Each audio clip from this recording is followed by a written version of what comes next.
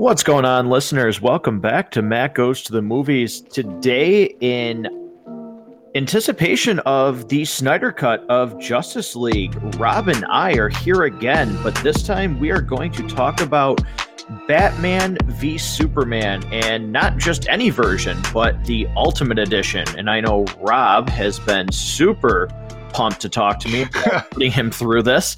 But Rob, nonetheless, we are here. Batman v Superman, and again, the Ultimate Edition, so even longer. How are you feeling right now? Do you even want to talk to me? So this film, look, there's a lot of ways that you can kind of test a friendship to see where you rank with somebody, like how strong your friendship is. You know, if you ask somebody to move and they come over and they help you move, like that's a real test of friendship. Like, so that's a real friend that'll do that for you. If you get really, really hammered and you need someone to come pick you up at the bar or party that you're at, like a really good friend will do that for you. Like, those are the kind of people that you know you can count on. There's a different kind of friend that's willing to rewatch this movie for you, and it's it's even more of dedication than helping somebody move or picking up a hammered friend at a bar, because wow, this is so the Ultimate Edition. It's longer. It does give some. It does make it a better movie, but it's not a good movie to begin with. There's some really bad choices made. There's some really nonsensical things that just don't add up. I know we're going to get into the Save Martha thing. It's been so overdone to the point now where it's not even funny to make fun of it anymore, but I'm sure we'll get to it at some point. The real conflict in this movie is not Batman v Superman. I mean, I know we're kind of in pre-spoiler territory here, but I'll go light spoiler for a second.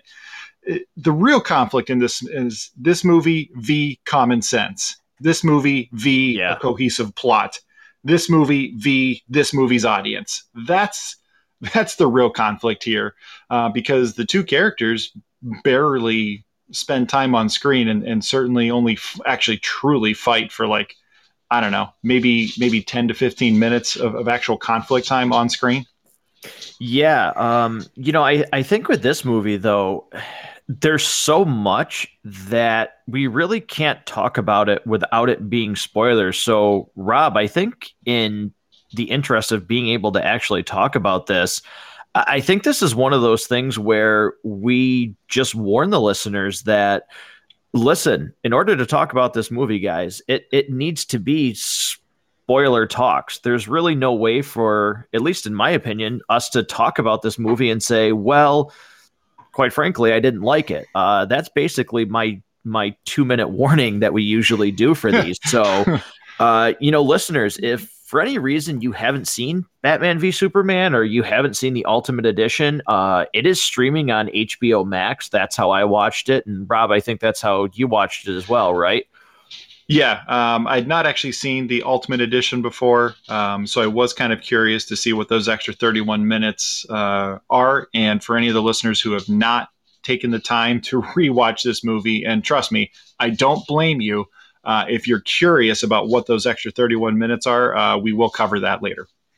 Yeah, so I think, listen, for anybody who's listening to the show, this is the point where if you don't want spoilers, let's go ahead and pause this episode, because Rob and I are going to start talking about Batman v Superman in full. Rob, I want to start off because we're going to have a lot to talk about in terms of negative. But I'd like to start off with some positive, because there is. Number one, and it wasn't this way at first, and this is how I feel, but Ben Affleck, there was not a lot of, I would say, faith in his casting. I think he's the best part of this movie. Not only is Bruce Wayne, his costume as Batman is unbelievable. And the opening scene that we get with this movie, which is a flashback to Man of Steel, but showing Bruce going, through rubble and buildings collapsing and driving, trying to get to his business to save his workers. that is Bruce Wayne.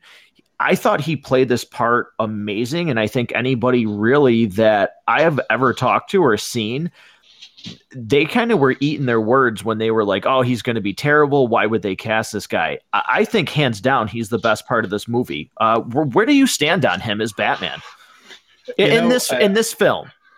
In this film particularly, so you're right. When the announcement was made that we were getting Batfleck, there was a very strong fan reaction to that casting.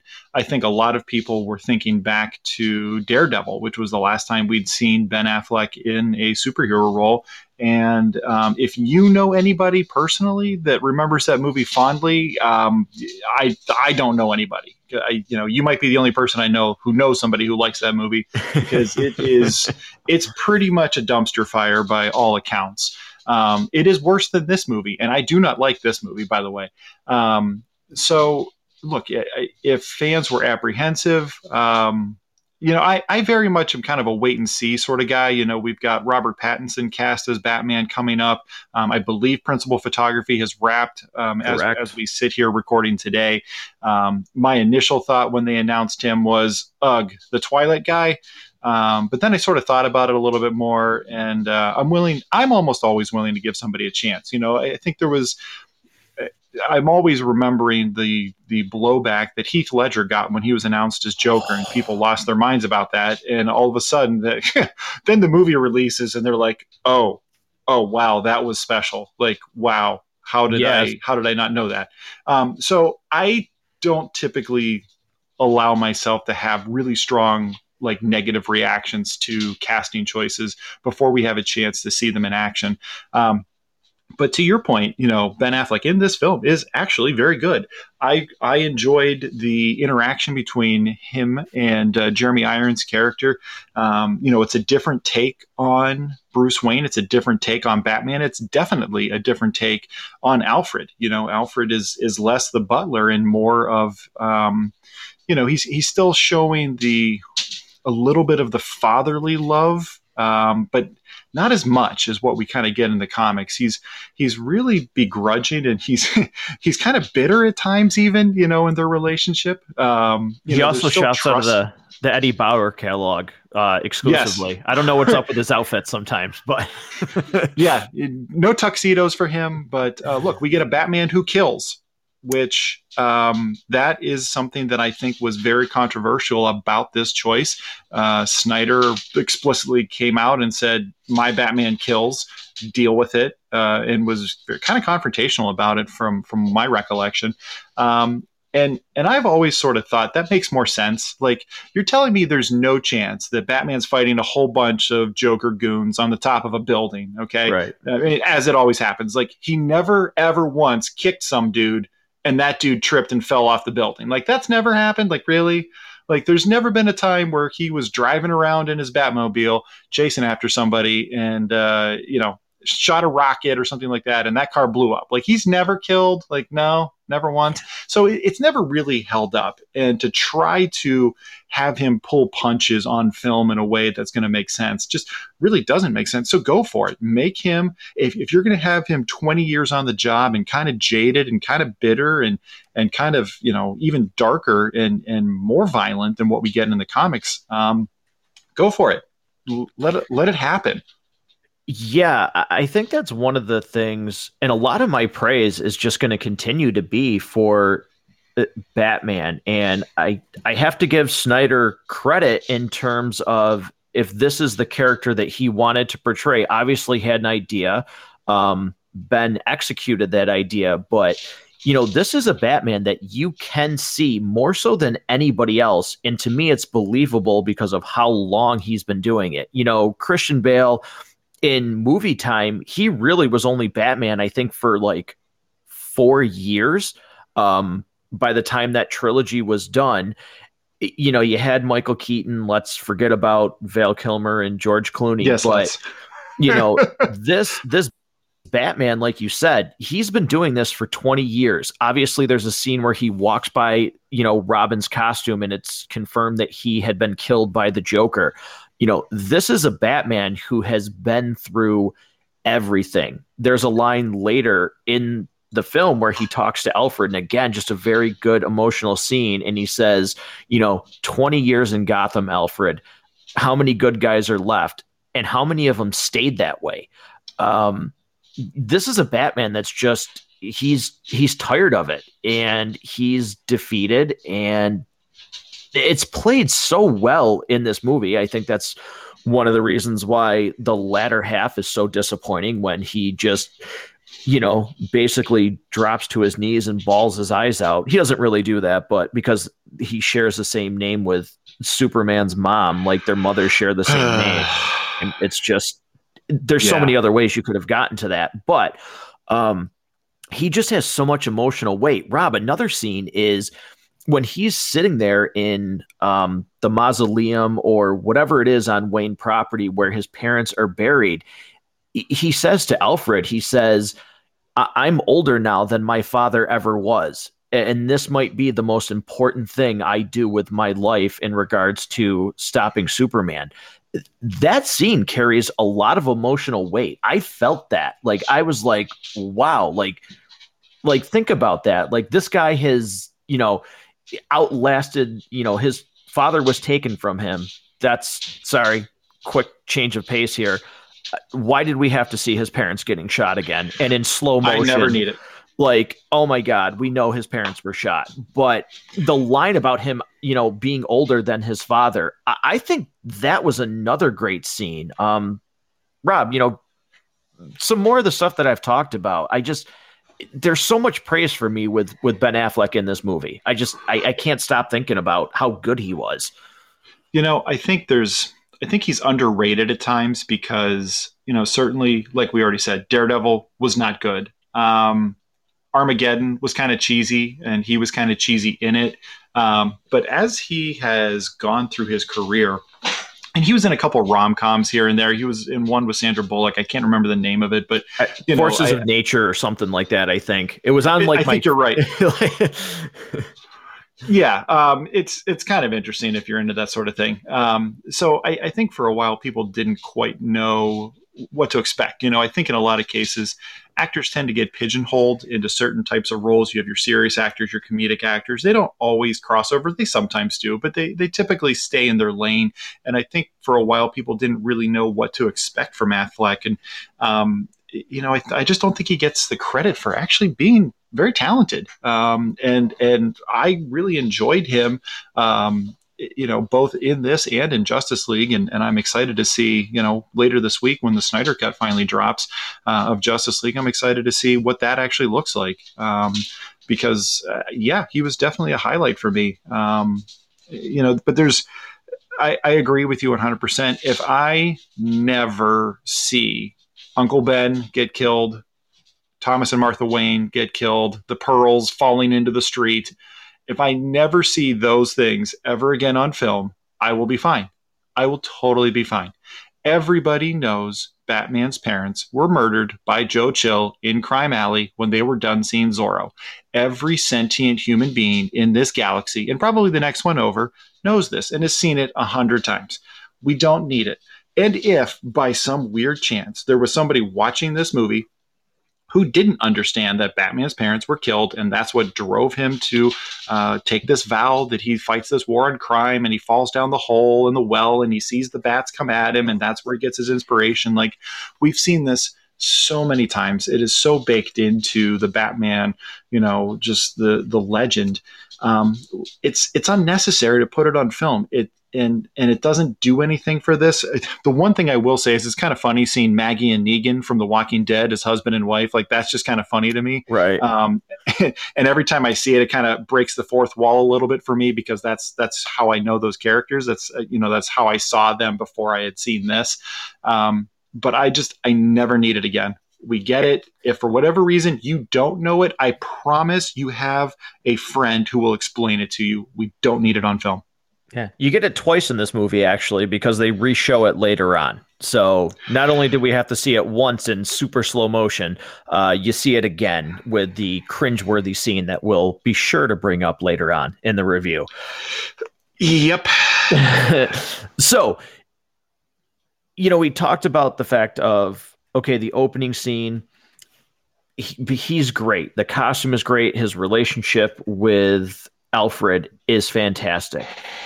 And again, I think Henry Cavill is incredibly passable. I think as Superman, I think he does a good job. I think he looks good, but he doesn't really he doesn't stand out in this movie, and maybe that's because of how well Ben Affleck is. But he's a low point for me. But really, the only other really shining part of this movie that I'd like to talk about a little bit is Wonder Woman. And even though we don't get her a lot, her scenes as just Diana, I like. And, this movie introduced us to the Wonder Woman score, where she drops down, jumping ahead to save Batman from what they claim is Doomsday. Her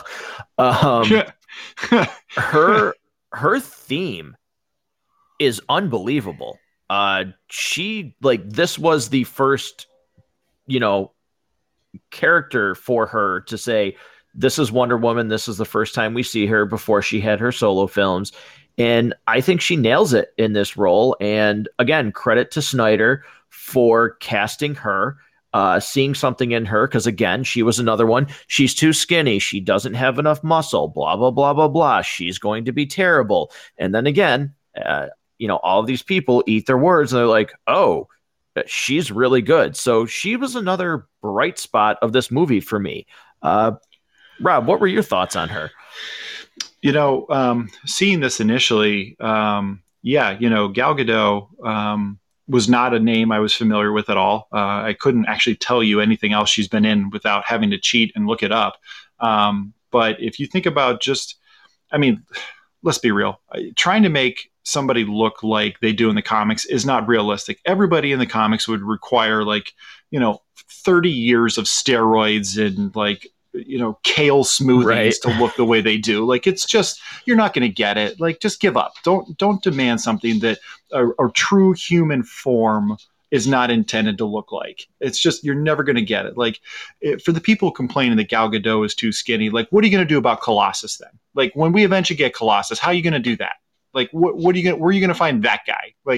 You're just going to have the Mountain from Game of Thrones play literally every muscular character ever.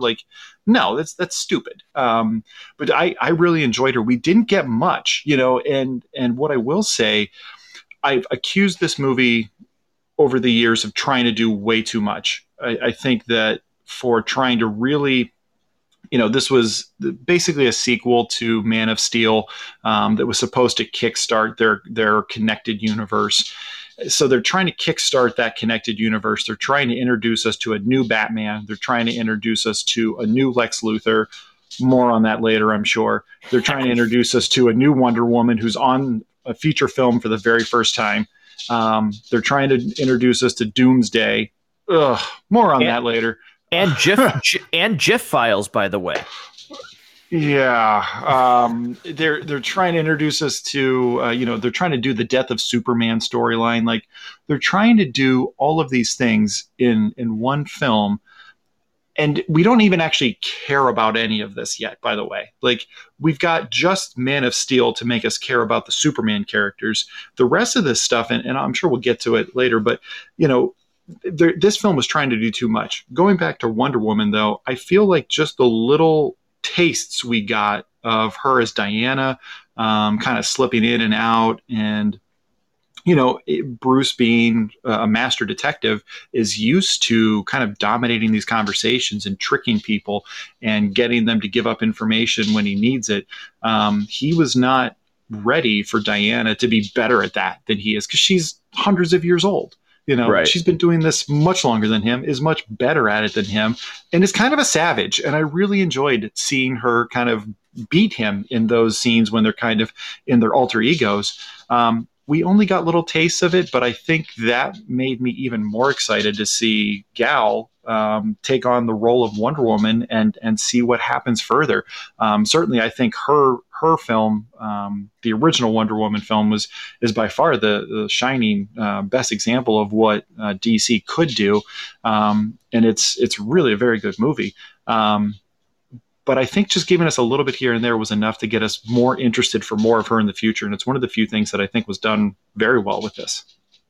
Yeah, you talk about her kind of one-upping him, and I do like the line because we, the audience, know who she is. Bruce doesn't, but when they're both at the party, and it's when he first meets Clark, but he's questioning her about what she stole from him, and he says, again, I might not have the exact line, but I'm guessing 9 out of 10 men would let you get away with anything, especially in that dress. And she's like, "Oh, you're the ninth, or you're the 10th," and he's like, "No, I'm the first."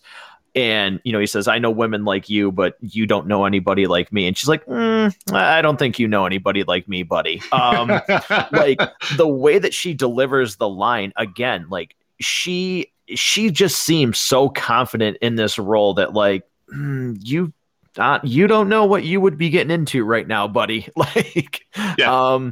like I'd snap you if I wanted to. But yeah, I liked her a lot. I thought she was great. And it's weird too to say, because Rob, we're later on in this episode at the end, we're going to, because of anticipation of Justice League, the Snyder Cut, we're going to list how we rank out these movies. And I have this movie higher than some other one. So it's going to be funny to talk about how much I actually don't like the DCEU as a whole. Yeah. So, but that'll be for later on. So let's talk about what doesn't work in this movie, because there's a lot. But wait, there's more. We can do that all night.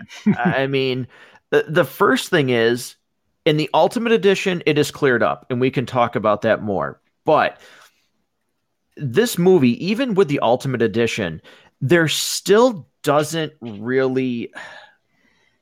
There's so many plot holes of everything just seems to be a coincidence or just the most convenient luck in the world for how these events line up. Even with the Ultimate Edition, I still cannot get, and it's part of that opening scene, the opening moments of the movie. Why would anybody in their right mind all of a sudden believe that Superman just burned all of these people when Lois goes to Africa? They try to explain it more in the Ultimate Edition, that they were burned by flamethrowers, so they would think it was his heat vision. The theatrical version is just like, you literally sit there and go, "What? Wait a minute, what? How is Superman involved in this? Like, how did this get to point A to point B?" But even with the extended edition, I don't understand where the story's going and how its characters get, like I just said, from A to B. It's literally just, it's not even spoon-fed. I don't know how else to describe it other than, Rob, I think you said it best before we did this review. It just doesn't make sense. You just scratch your head and go, how did we get here? So that hostage scene, I do want to talk about a piece that I do like from that. And we see a little bit of darkness to Superman in that hostage scene that we don't normally see from him. That's very rarely how he's portrayed.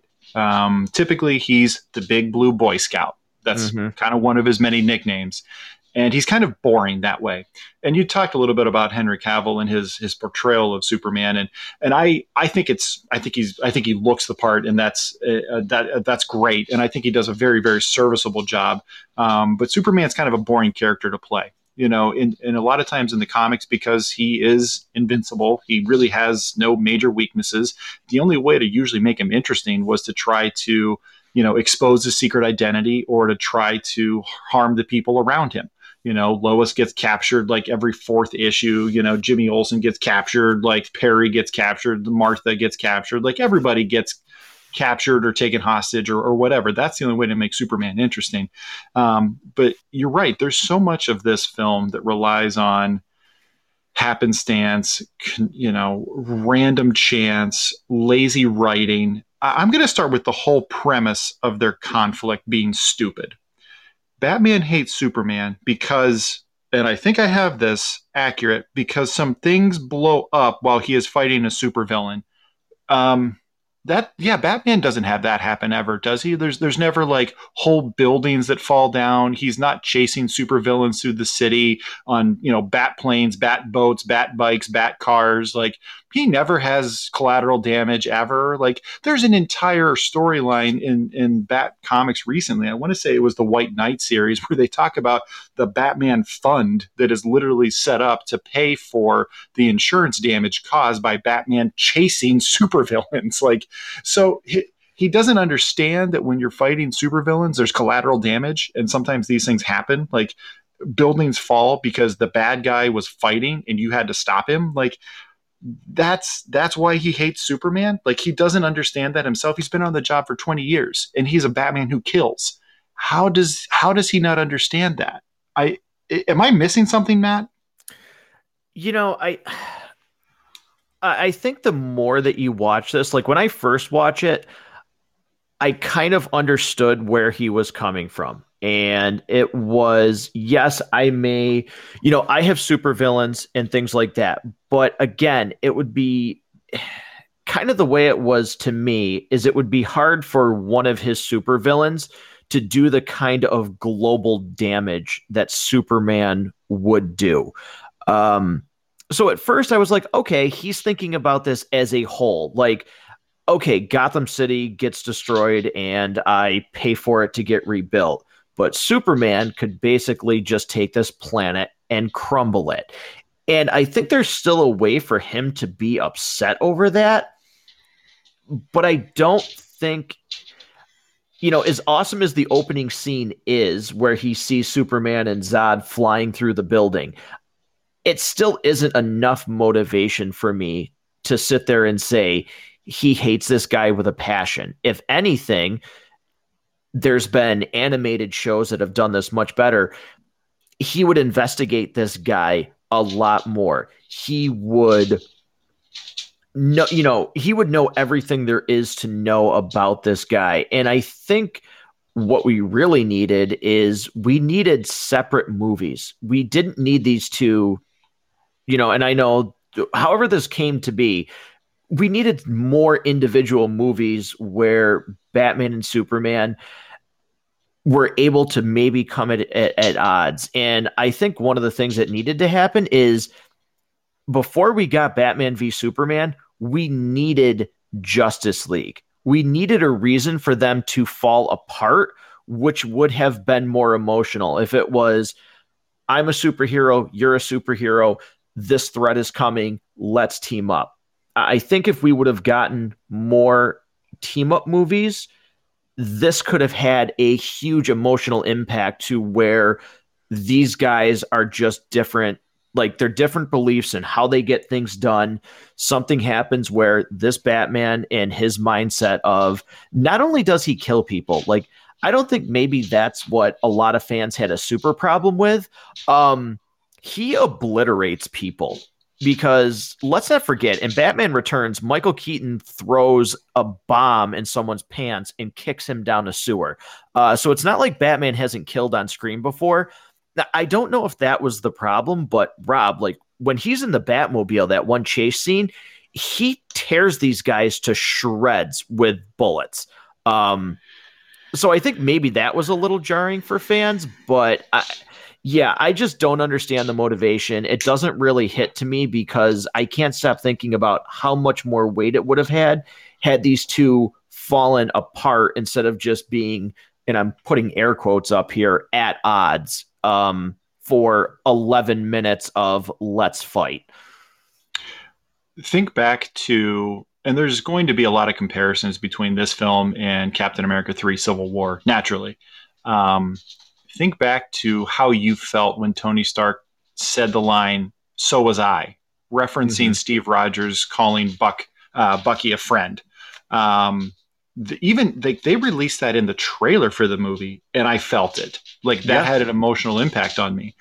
The only reason I care about in the in the scope of this film, the only reason I actually care about the conflict and the fight between Batman and Superman is not because of anything that's happened in this film or the film that precedes it in the DCU timeline. It's based on everything that we know about these characters from years of films, comics, TV shows, animated specials, all of these things.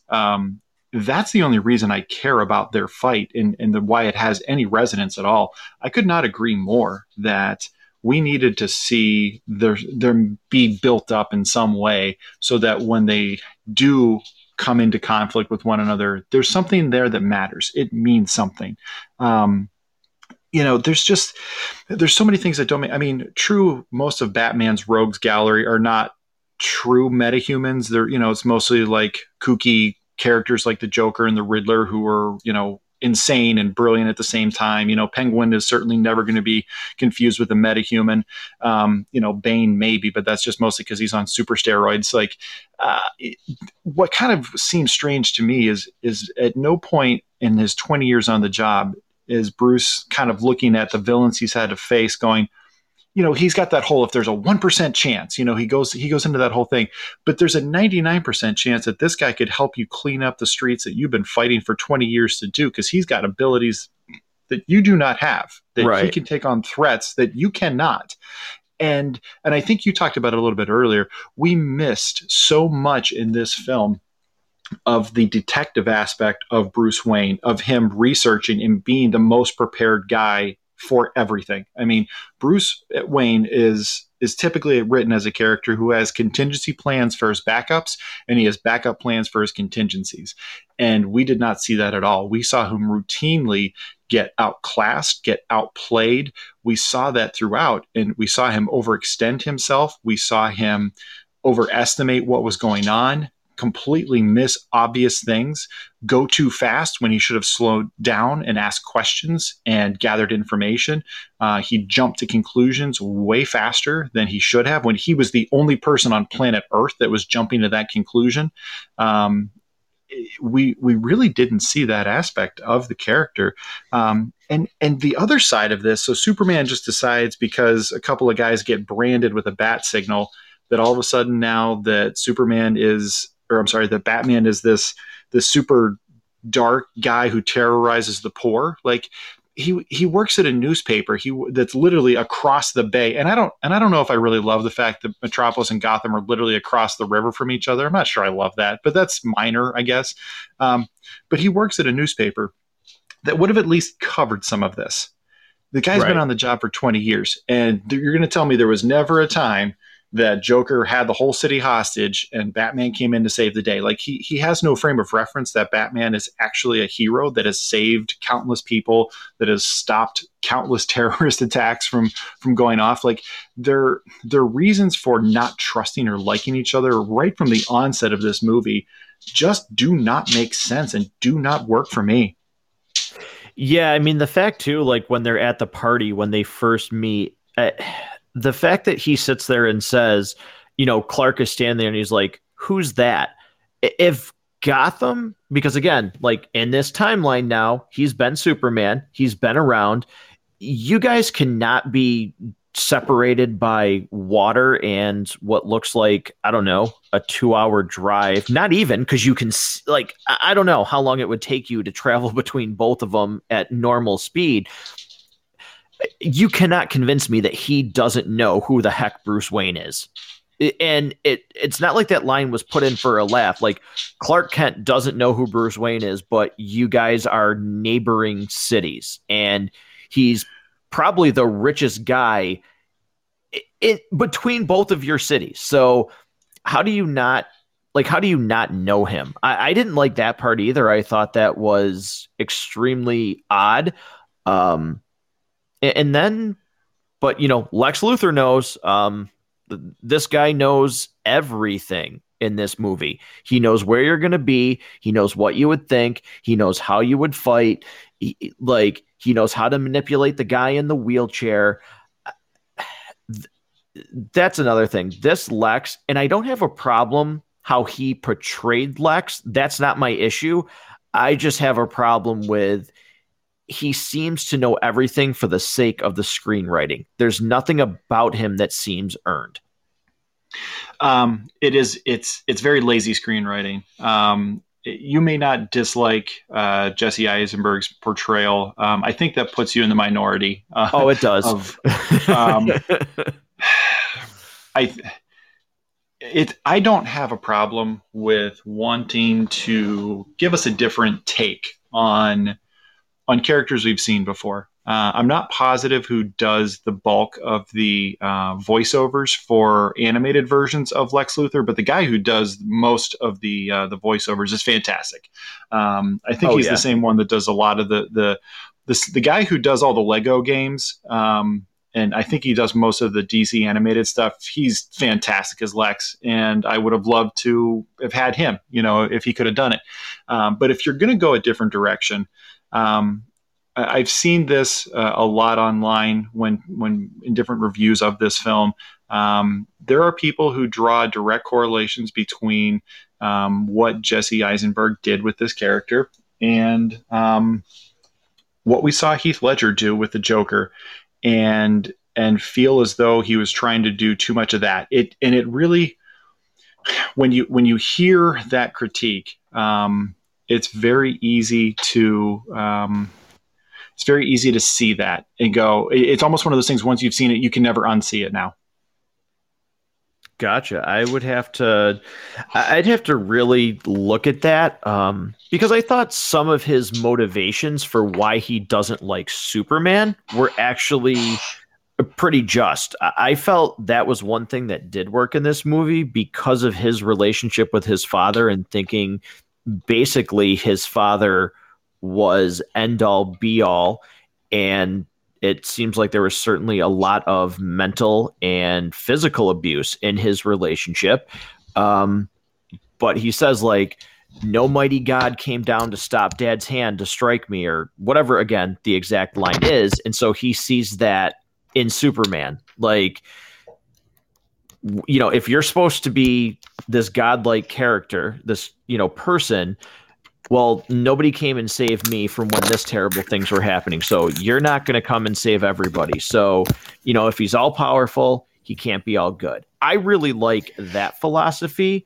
But yeah, Rob, like you said, I know I'm the minority where I don't mind his mannerisms for portraying Lex. Again, it's just a lot of the things that happen is lazy screenwriting. It doesn't seem like he's earned being as smart as he's made out to be, especially for a guy who somehow gets a mason jar into a court hearing with Granny's peach tea. Like, I don't know. I've never been inside a government building with a huge meeting before, but Rob, how would that even make it past security? Like, somebody wouldn't recognize that on the desk and be like, that's weird. We didn't authorize that. Like, I mean, why would that? I guess the same way a guy in buffalo horns gets through. I don't know. Yeah, you're. It's all painted up. I mean, that seemed to work. I don't know. Yeah, you couldn't be more accurate though about how there's just things that happen for the convenience of the plot. When I see him on screen, I just see him as a hyperactive weirdo, and I just get annoyed when I see him. His metahuman theory of the gods among us, I think, is interesting, but I just really, I just don't like this interpretation. It's, if you want criminal geniuses to appear, usually there's got to be something sexy about them. Like they're smarter than everybody, but there's a charisma that they have that this guy just doesn't. Like, I just want to push him into a locker is what I want to do. I want to give him a wedgie. I want to push him into a locker and tell him to shut up. Like, most of the time when he's on screen, I just can't handle him. Now, you fast forward to that post-credit scene we got with Justice League where Deathstroke shows up, and for whatever reason, he's changed his way he was portraying himself there. That I would maybe be interested to see if he carries that a little bit further. But yeah, you had some great stuff there about the history of abuse and living up to his father's expectations. Some of those things. I don't know if I fully buy into everything. I mostly buy into why he doesn't like Superman. But but there's just a lot of convenience for the sake of the plot that just when you stop and ask a question or two, it just doesn't add up. Right, exactly. And I just, again, like, things that don't add up is there's absolutely no reason. Again, this is, as of right now, as we know in this world, this Superman is the most absolutely most powerful person on the planet. And he's made to look like an idiot because, again, I'm sorry, how does he get manipulated by Lex to fight Batman? Hang on, because he's got his mother captured, but the guy who is faster than a speeding bullet can hear everybody. He somehow wouldn't be able to find her without going and being like, oh yeah, I gotta fight Batman. Again, it's the weakest motivation for these guys to fight. And, Rob, you say you don't, Batman's motivations, but Superman's motivations are even weaker in my view as to why he would even entertain the idea of fighting this guy. In different periods of the comic, he's identified people just based on their unique heartbeat that he can hear. And if you want to say, well, that's not how he's been represented here.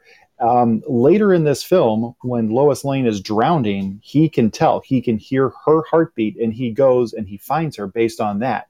Like, they don't even bother to try to cover the room in lead or anything like that, or even, it's just a shack. It's like an abandoned warehouse. Like, they don't even attempt to do anything that you go, oh, okay, I can see why you would do that. Like, that to me is just, that's just not being respectful to your audience. Like, it just doesn't make sense. Like, the guy's, like you said, faster than a speeding bullet. He has X-ray vision. He has super hearing. He would be able to hear his mother's whimper and know that was her, get into the room, and he could use his X-ray vision to find her, use his laser vision to fry out the firing pin or whatever it was that they were holding her hostage with, get in the room, punch everybody square in the nuts, and grab his mom and be out the door before anybody even knew what happened, before the first bout of pain even hit. It just doesn't make sense. You mentioned the warehouse, though. It does lead to another kick-ass Batman scene.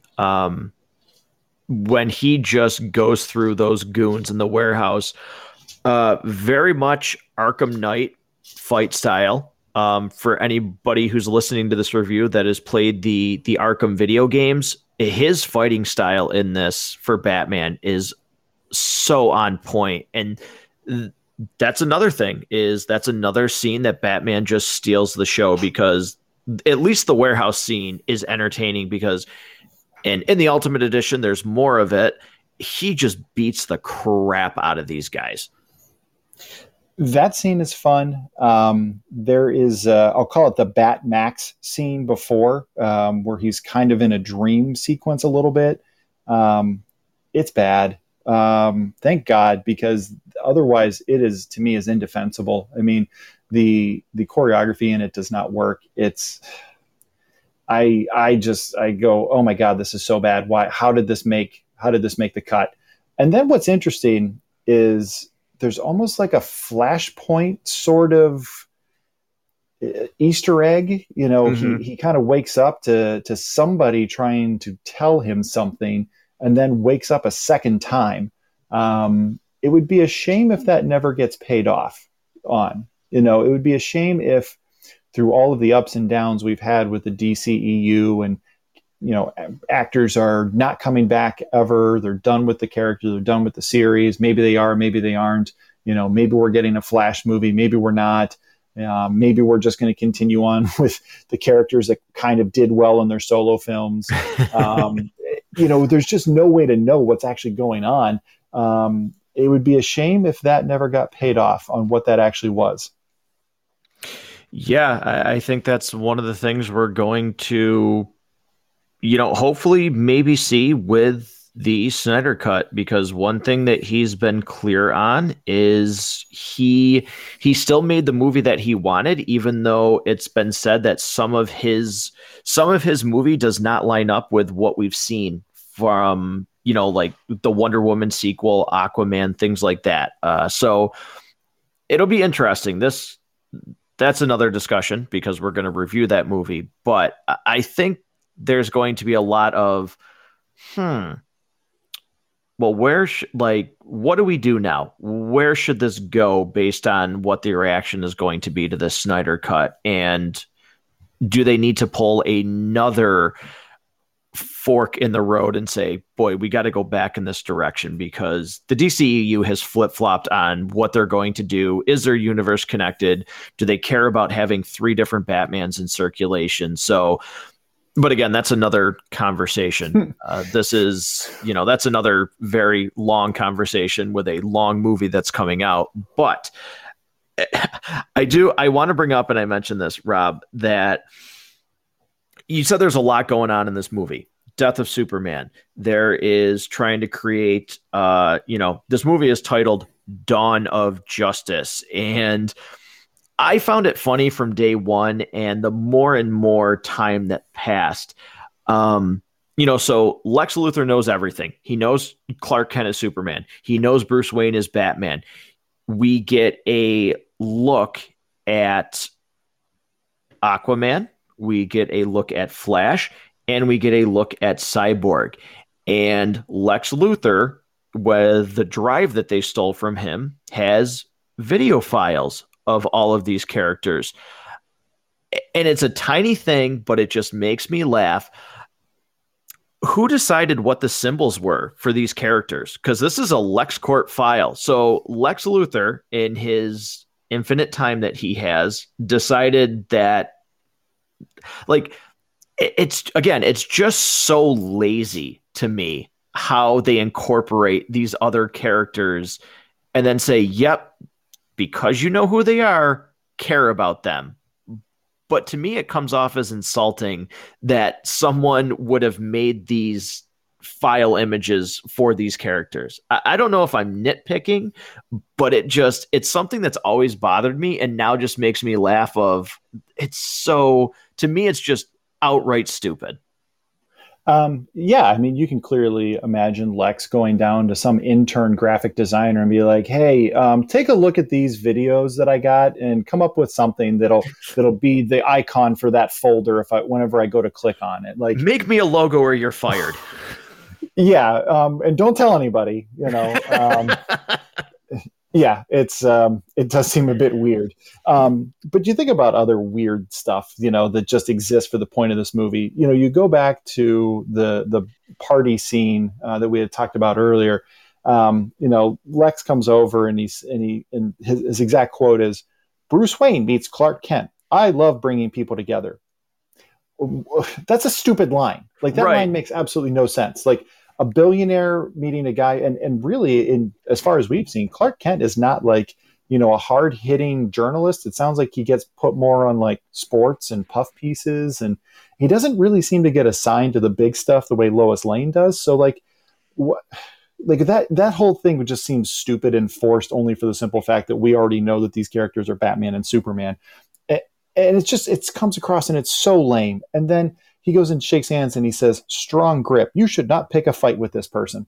It's just so on the nose and lame. Like there's so much of this that's just bad. And then right after that, we get the Day of the Dead scene and they're all like, Superman saves the girl from the burning building or whatever. And there's all of these people like crowding him in this very much built only for a camera shot for a movie kind of look that like people don't actually crowd around in real life that way. Like it's just, the movie really starts to fall apart. I think there's interesting things that happen. And as I was sitting there doing my rewatch on this, I was like, I started off the movie going, why did I not like this so much? Like, yeah, this doesn't really make a lot of sense, but like, why exactly did I not like this? And then from about that point onward, I start going, oh yeah, that's dumb. That's lame. That doesn't make any sense. This is stupid. And it just, the hits keep coming from right about this point, at least for me. Yeah, no, it really, in the beginning, you can look past some of these things, but yeah, once it starts going downhill, there's really not a lot to save it. And again, there's a couple things in between, like again, the actual introduction of Wonder Woman. But even that, aside from her, the fight, and we can get into this character, when all three of them team up, it doesn't, again, it doesn't seem earned. So it's just like, okay, yeah, it's cool to see the Trinity together. But again, we got that in 2012 with a 360 spin around of the Avengers that brought heroes together way better than this movie did. So regardless of the fact of, again, as fans, like, oh, we know these characters, this movie doesn't, I just have to keep coming back to it. It doesn't earn anything. None of the moments feel earned. None of the moments feel like they would bring in a casual viewer because there's no reason to care at all.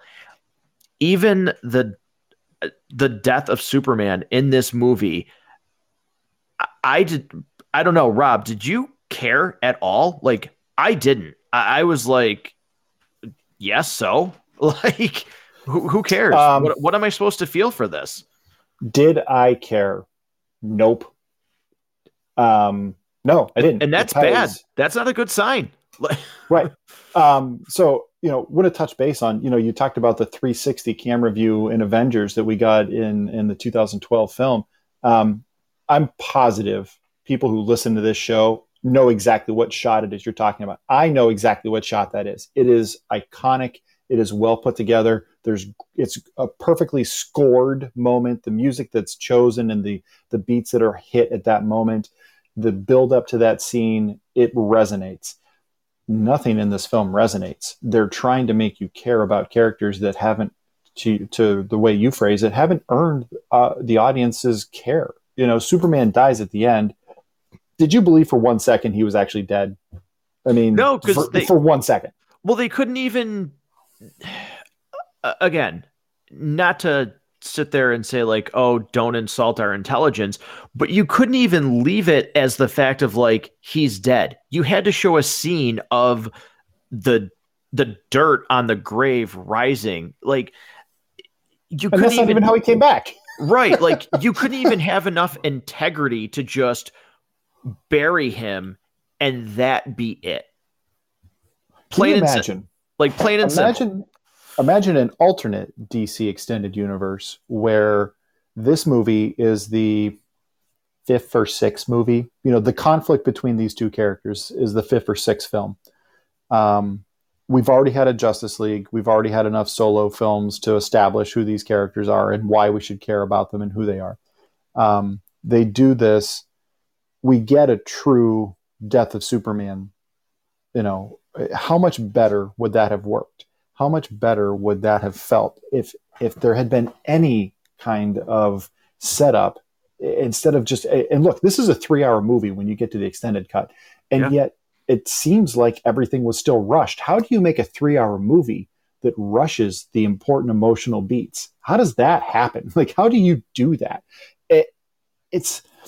They do the death of Superman, which is an iconic storyline in the comics, but immediately it's being undone. Like, there's absolutely no chance that they leave that character in the ground. But imagine a film series where he stays dead for 2 or 3 DC films, and we have to see the world react to it. We have to see some villains who are very powerful kind of pop off a little bit. And now all of a sudden, Diana and Cyborg and Batman and whoever else we get at that point have to figure out a way, like, we have to pull, we can't rely on the weight that Clark was pulling. We have to now find ways to overcome this. Maybe you get Supergirl in there or something like that. I don't know. I'm just kind of throwing ideas out.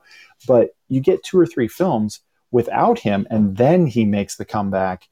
That whole return of Superman where you've got, Cyborg Superman and the Eradicator and Steel and some of those really interesting characters and Superboy, and then you get the black costume and things like that. I would have much rather seen that. It would have been much more compelling. It felt like whoever was making the decisions at Warner Brothers or DC, wherever these levels of decisions were made, They saw the success Marvel was having, and that they could basically just, oh, hey, look, there's a new MCU film, and they just back up a dump truck full of money, and that's the box office. Like, it's just, Right. it dumps it all over. And they wanted to try to jumpstart what they were doing. They were too far behind. They'd never really tried to connect their characters together before. They'd certainly done a series of Batman films. Superman had been in a bunch of films. They'd never really tried anything to this level. I mean, they had in an animated sense, but nothing live action. And they tried to jumpstart it with one film to try to pull all this together. And they even call it Dawn of Justice. So we know this leads into Justice League, and we know there is literally zero chance they're going to have a Justice League movie without Superman. Yeah, it's pretty disappointing. And okay, so you talk about the death of Superman and iconic, and we get Doomsday, their version, which also too, the marketing for this movie is odd, because the last trailer. Now, Rob, I don't know if you remember this or if you even saw it, but you literally, the last trailer that they released for this movie, if you watch that, you know exactly what is going to happen in this movie. Even in the Ultimate Edition, you can say, okay, this is the beginning in the trailer. That's the beginning part of the movie. This is the middle, and this is the end. Like, to me, they, as bad as this movie can be, they cut their own legs out from underneath them with this final trailer when they released the movie, because once the movie gets going, you're like, oh, well, everything in between what I saw in the trailer is literally filler. There's nothing of substance at all. And to me, that was another huge mistake that this movie made. But you waste Doomsday, and by the end of his transformation, he looks a little more in line with the character, and there's a good design there for part of it. But again, just, I don't know. Is that earned? Nope. It's just, well, let's throw it in there. Like, we have to do something. And you get him, and I'll let you talk about that before we get into something else here that is just, I think, is going to be the crux of why everybody was upset. So yeah, apparently the way you make a giant creature like that is you take Kryptonian DNA and you cut your hand open and kind of squeeze it a little bit in Kryptonian water, apparently, and Right. And then it'll create an embryo of some sort that like grows really fast and gets really bigger than the Kryptonian guy. I don't know. Why is there no security on this ship? I know he cuts off Zod's fingerprints, but the computer calls him Luthor. Like, if you're that far in intelligence, how do you even let this guy make Doomsday in the first place? Yeah, there was really no setup for why this makes, like, if you sat down and just had Zack Snyder sitting across from you and could ask him some questions, I don't even know that he would have answers for some of this. Like, well, we just needed to get Doomsday out there. Like, you really didn't, though. Like, could this movie have been made and been better if you did not have Doomsday? That plot was completely out. It was something different. So anything could have been anything. It was a showdown with Luthor. He doesn't even have to be in his green power suit. Like, but it would have been cool. Right. Like, that would have been a million times better. You still kill Superman if you really have to. I wouldn't have, but you still kill off Superman if you really want to, and you don't need Doomsday, and he looks terrible. It makes no sense. He all of a sudden just starts releasing kinetic energy for some reason. Like, it was great. Is there's a line from Anderson Cooper in a cameo. It says, "It's not clear what just happened." Yup. Yup. Hey, Anderson, by the way, it's not just the characters on TV. It's those of us sitting in front of our TVs as well. It's not clear what just happened. Like, you could say that through a good bit of this. Abomination from the Hulk movie looked better as Doomsday than Doomsday did as Doomsday. And even when he kind of gets more of like that crystalline diamond form, it looks bad. I don't like either character design, the first generation or kind of the evolved one. It looks a little more like what I want, but it's really bad, and they cover up a lot of it by having that scene at night with rain and stuff like that, but it's still not good. Yeah, Rob, do you think anybody listening, is it believable that like the Snyder Cut is my most anticipated movie of this year? Because I don't think if you're listening, it would sound like I'm actually excited for like the Snyder Cut of Justice League. But you know me, and you know how much I have been Yeah, dying you for are this. just as responsible for it as I think anybody, and believing in it. You're the only person I know who ever believed it would happen, and I doubted it up, and I will probably still somewhat doubt that it's happening until I finish watching it, because it's so unprecedented. But I've gone through a wide range of thoughts and emotions, on the Snyder Cut, including my rewatch of this film. Watching, hearing that Joss Whedon came in and reshot a lot of it, I was thinking to myself, oh boy, it must have been really bad, knowing that this film was not well regarded. Right. Knowing that Joss had done Avengers and done very well. So for Justice League to still be terrible, even after knowing that a guy who has the pedigree to do this sort of thing came in, tried his best to save it, couldn't save it. Wow, how bad must the original have been? Like that's always been my prevailing thought around it. And then you start hearing little things here and there about what the storyline was supposed to be, and you see the black Superman costume, and all of a sudden you hear it's actually happening, and I'm thinking, I'm still not sure it's actually any good.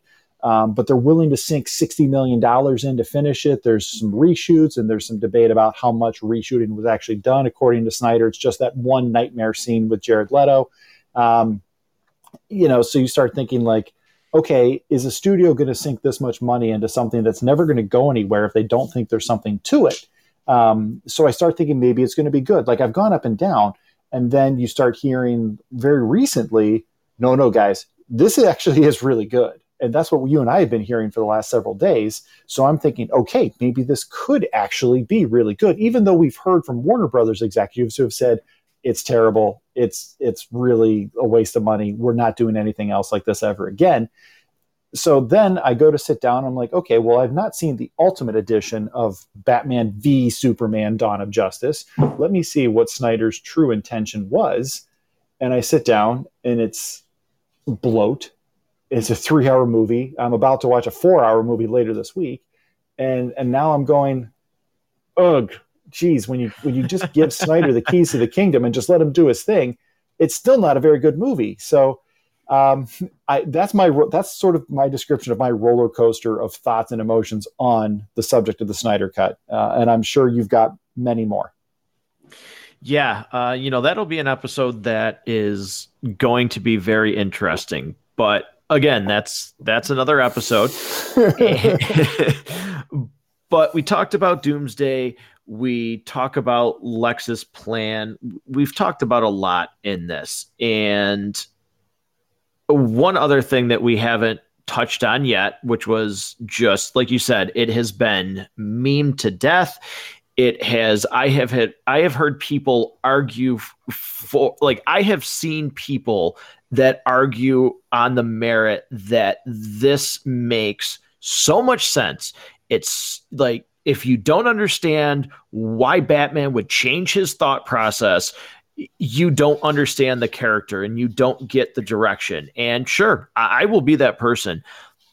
I will say right now, I have zero tolerance or zero understanding of how the name Martha, and Rob, you don't agree with Superman's reasons for disliking Superman, but no matter how you feel about why he thinks Superman should be taken out, I am sorry, a name is never, ever, ever going to change that. You cannot convince me otherwise. Every time I see it, I just go, how did this get filmed? So there's a lot of people that have to go into making a film, right? There's your executive producers, you've got your studio, you've got your screenwriters, you've got people on set, you've got your director, you've got the people that the director listens to and gets advice from, and you have actors who have been in Hollywood for a very long time.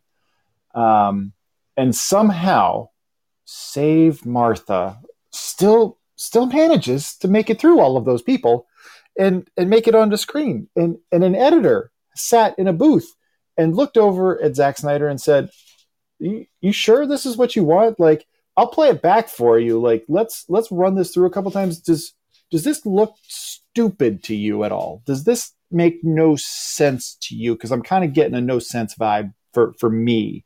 Like, you show it to test audiences and they didn't completely laugh it out of the theater. Like, why would he even say it in the first place? Like, there's no rhyme or reason to like, oh, he knows Batman's name. Like, it's not like they show anything like, oh, Bruce's mom's name is Martha. Like, he didn't even know who Bruce Wayne was. So it's not like they show him finding out what happened to his parents. Like, I didn't mean to cut you off. I just want your thoughts on this to evaluate further. Why would he even say that line? It doesn't make any sense. Like, you're about to get stabbed with a Kryptonian spear, and you're like, oh, you're letting him kill Martha? Who? Martha who? What? Like, yeah. Well, it just doesn't make any sense. Like, Matt, you and I have known each other for several years now. I don't think I know your mom's name, and I'm pretty sure I've never told you my mom's name. Like, it doesn't, like, what would that even matter? Like, these two guys are fighting, and he says, save Martha who? What does that mean to me? Like, what does that even mean? He would have been better off their dogs having the same name, because I know you know my dog's name. Like, your dog's name is Dax. Yes, I know your dog's name. Yes, yeah. You would have been much further ahead if you would have said my first dog's name to me from when I was a kid. Like, I would have actually stopped for a second. But wait a second, why did you say that name? Like, now I got to know. Like, hold on. You just saved yourself, buddy. Yeah. There's like 2 or 3 cats I had growing up that if you would have said that name, I'd been like, wait a second. Why did you say that name? Like, that's a little weird to me. But so yeah, the guy who's currently stabbing a piece of kryptonite into you, all of a sudden now you're going to negotiate with him. Hey, after you're done killing me, I get it. You're gonna take me out. That's fine. You go ahead and finish killing me. When you're done, if it's not too much trouble, on your way home, do you think you can save my mom? It would really mean a lot to me. I'll be dead. I won't be able to care. But if you could do that, you'd really be doing me a solid, bro. Like, I had actually read something somewhat recently.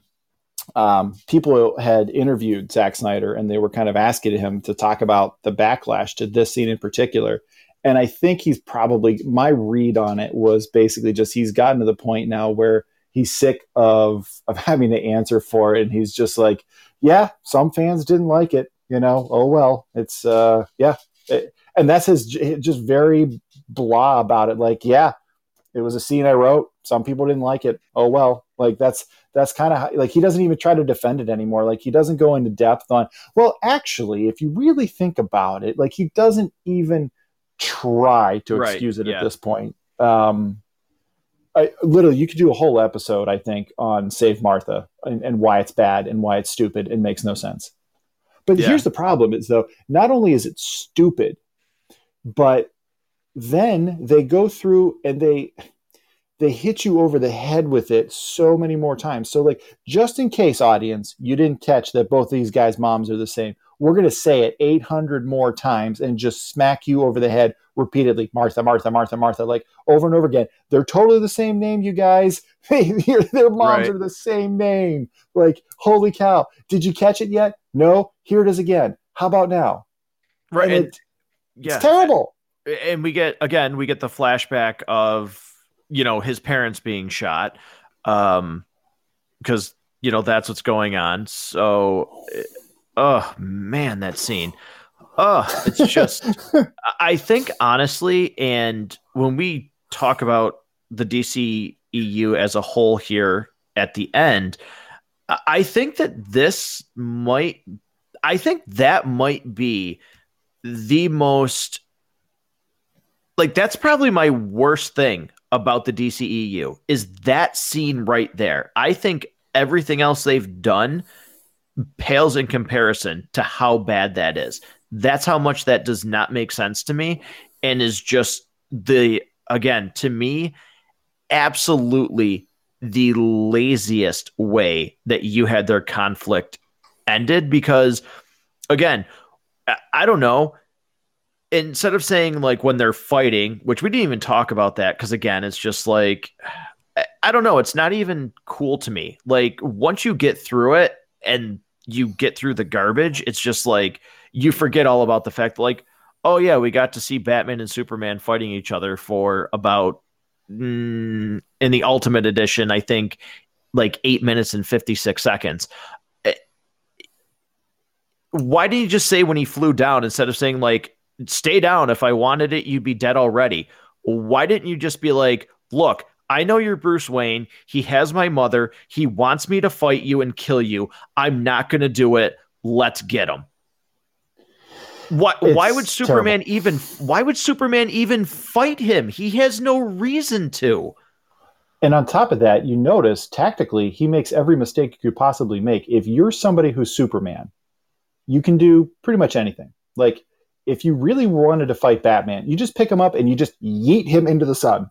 Like, you just throw him into outer space. Like, he's a human. He's got no abilities beyond that. I just chuck him right in outer space or throw him in the deepest, darkest part of the ocean. He's in heavy armor. He'll die, like, immediately. Like, it's so insane that it's even close. But for him to even get close enough, he keeps walking up to Bruce and getting in the range of what Bruce can actually do with his handheld weapons that he makes himself. Like, he just keeps making every mistake you could possibly make, and not even regarding Bruce as somebody who's pretty smart and has a plan for this, which, talking about things that don't make any sense.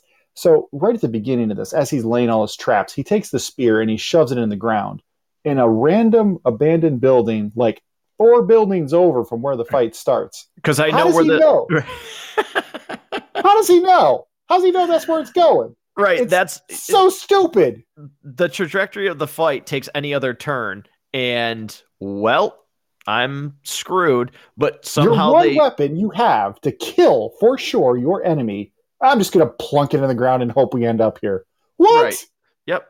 And then let's not forget, again, like with this weapon, again, just lazy screenwriting. So Lois can be in the picture to have screen time. And this is nothing against her. I think she was really good in Man of Steel. She takes a huge, to me, step back in the next 2 movies. So this and then Justice League. It'll be interesting to see if she has more of a role in the Snyder Cut. But let's throw the spear into the water just so she's relevant again in 10 minutes. Like, again, for a MacGuffin for Superman to be like, oh no, Lois is in trouble. I have to go away from the fight. So there's a reason why, Batman and Wonder Woman have to be involved. And she never even knows that she needs the spear again. And maybe I missed something, but at no point is anybody like, hey, Lois, you still got that spear? No? You chucked it in the water? Could you go get it? Right. Like, no, it never happens. Yeah, even the Ultimate Edition, I don't pick up on anything that would indicate why she even goes back in the first place, because she's not, if I can picture everything, and again, we just watched this, she's not around any conversation that Bruce has, because Bruce mentions it, but she's not anywhere close enough to understand what's going on. She's just not. So unless she inherited super hearing, there's no feasible reason why she goes back after it. There's no feasible reason why most of the back half of this movie happens. I mean, if you think about it, you fast forward just maybe to like the midway point. The apex of the third act of this film is a Senate hearing. Like, from just before then on, nothing really makes sense. It's almost like 2 different people wrote this film is really what it's like. Somebody started it, but didn't tell the other person like what the plan was. And the person who wrote the back half of the movie didn't know what the front half of the movie looked like. And they just kind of put their notes together and, okay, that's good enough. Let's shoot it. Right. I will say one thing about that Senate, as ridiculous as a lot of that scene is to me, there is one part that I like, and that's where, she turns it around and it says Granny's peach tea, which is stupid, but seeing Lex not be there. And to me, you can see it on his secretary or his whatever she is to him, because you can tell that they're close. Like, he's savage. He is willing to achieve his goal, and he's going to sacrifice her. And to me, you can see that look on her face that when she's like, he's not here. I think you can tell right on her face that she's like, oh crap, I'm screwed. I like that it showed him being so savage that he doesn't care who he loses in his inner circle as long as his goal is going to be met. As ridiculous as his goal seems about how we got there, I do like that aspect of the hearing, that it just shows how far he's willing to go and who he's willing to lose to accomplish what he needs to. And I'm never really sure what the senator's goals are throughout this. I feel like I'm a little bit confused on, is she pro-Superman? Is she anti-Superman? And what's very strange, and you talked about this a lot in our review of the Justice League, the theatrical release of Justice League. There's this funeral. Everybody's in mourning for Superman, which isn't really earned. It doesn't really make a lot of sense, because there were certainly people in this film that were very anti-Superman. And you think about right before this even starts, there's people burning a Superman in effigy. There's all of these people that are demonstrating against Superman, and that's even before the bomb goes off. Right. And then not only that, anybody who disliked him from the Zod fight, man, that Doomsday fight certainly took out a lot of stuff too. It makes that scene even worse, really, when you look at just public opinion, and people wouldn't change instantly, and Bruce's change of his feelings of Clark changed so fast. Like, all of a sudden, because their mom has the same name now, he's like, oh, my bad, bro. Sorry. That'll heal, right? And then they're boys, like, just that fast, like, whoops. I just save Martha. Oh God. Like, this is literally you said it's a low point of the DCU. I'm going to take it a step further. Unless you can think of something else, I'm going to say that is the worst decision in the history of superhero films. I'm going to call Save Martha a worse decision than putting nipples on the bat suit in Batman and Robin. I went there. I said it. I said what I said, Matt. I said it. Is it worse than Catwoman with Halle Berry and her grinding on a teacher in front of students? I've never seen that film, and I'm not sure that I have a reason to. That's especially now. That's a legitimate clip.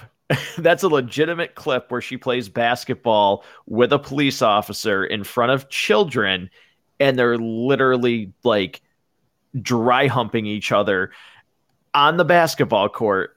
And in one scene, he lifts up his shirt to like fan his abs down to, but you haven't seen that scene. So I respect your opinion on why this is the worst thing to happen.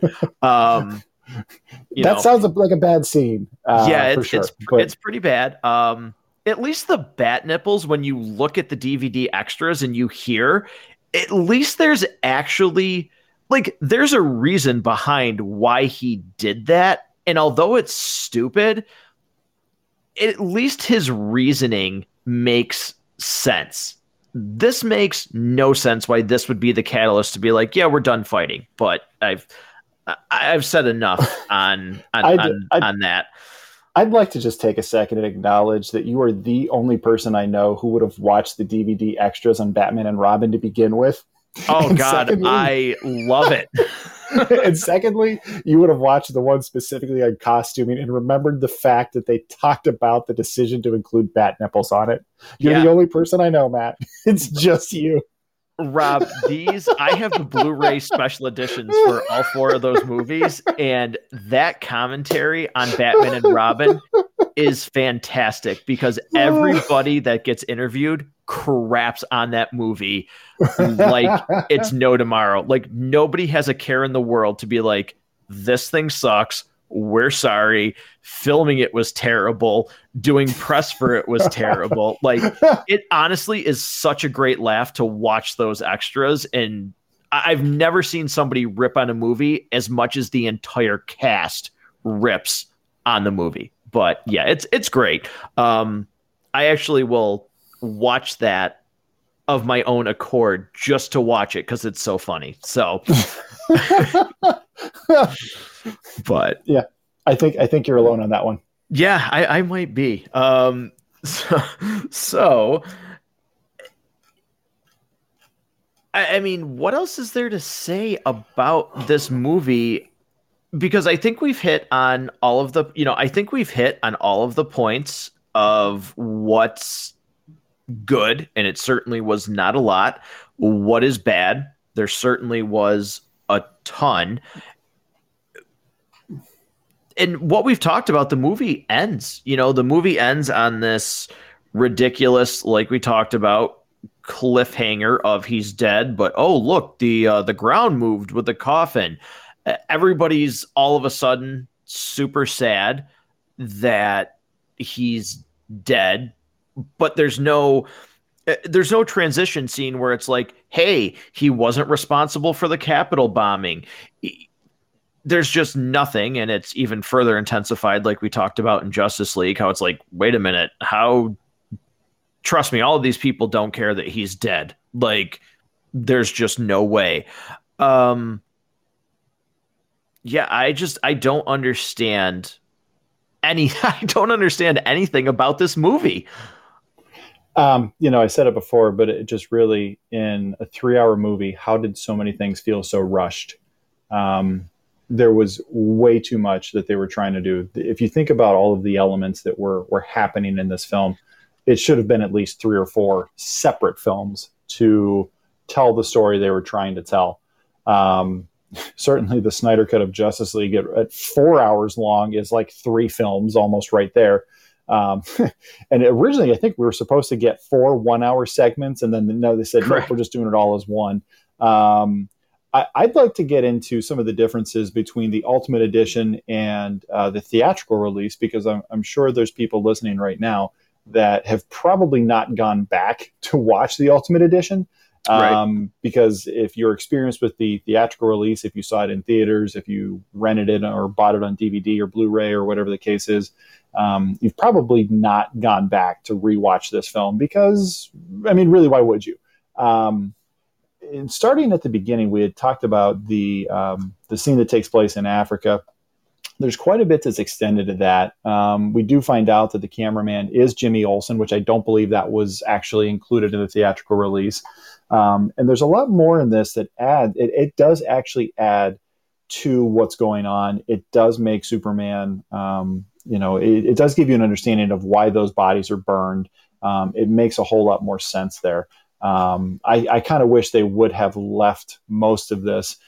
There's also that a subplot with that other character that we see testifying later, blaming Superman. It also includes her murder, basically, by Luthor's goons to kind of tie up loose ends and things like that. I really feel like this is one scene that should have absolutely stayed in the film. Yeah, no, I think, again, it still doesn't, to me, if you put any more thought into what happened, it wouldn't, you'd, change your mind very quickly on, well, there's no way Superman did this. But at least it points you in a direction of you can understand why in the beginning people would have thought that, well, hey, Superman was there to save Lois. He killed these people. Again, I think with any just further investigation, it would be like, hey, he didn't do this. But at least it explains it a little bit more. And I do think, though, the subplot with her feeling guilty about testifying and everything, that is a good character moment. I think that adds some, emotional weight to the film. I like that. And again, Rob, we talked about this. I understand when theaters were in style, so to speak. Rob and I live in New York State, where in Buffalo where things are closed. We can't go to movie theaters. I have friends that movie theaters are open and they've gone and see things in theaters. And I understand that movie theaters want to hit a certain runtime and they want to get in so many showings that they can. But I'm always very confused as to a studio's decision to say, let's cut things out that deliberately make our movie confusing to the detriment of people that would go see it. And to me, even though it doesn't make it an incredibly better film, that's what this is, Rob, is the studio purposely cuts things out that make a confusing film even more confusing, which is going to damage your audience in the first place. I don't understand that. Especially when you're trying to use this film to jumpstart your connected universe.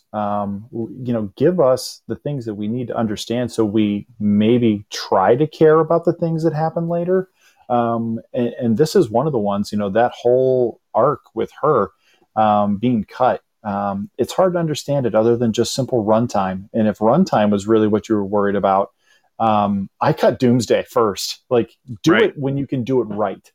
Do a whole film on Doomsday, not just shows up 20 minutes from the end of the movie and now he's your big bad. Like, ugh. So many bad decisions throughout.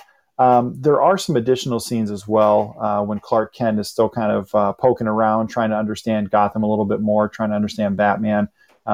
He's talking to some of these people in an apartment complex.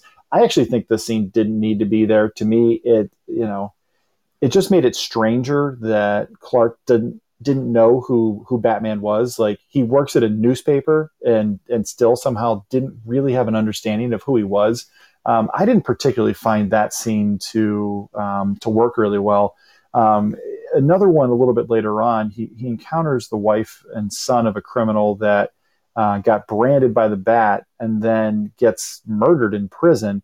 Which, by the way, the prison murder, I don't understand what the point of that was. Like, so you got beat up by Batman and you go to prison and people stab you for that? Like, that doesn't make sense. Like, 3/4 of the dudes in there got beat up by Batman. Like, so you get stabbed for that? Like, that made no sense to me.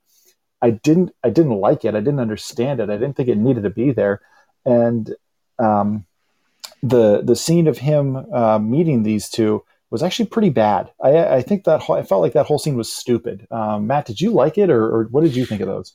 No, I don't like it because I feel like it further solidifies.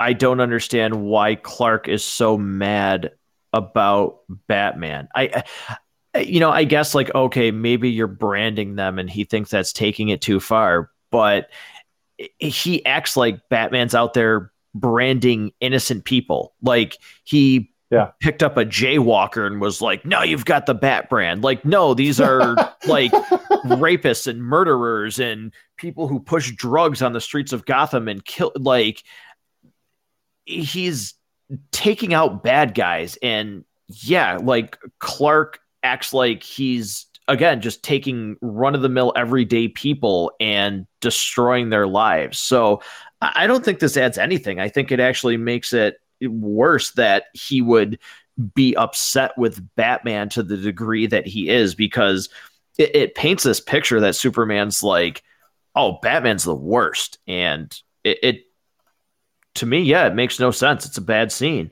But this also, Rob, leads into something that I will say it's weird that they cut out in the theatrical version, because it speaks to Superman's character. If you know the character of Superman, that after the bomb goes off in the Senate, he still sticks around to help people, even though there's probably a lot of people that want to go after him.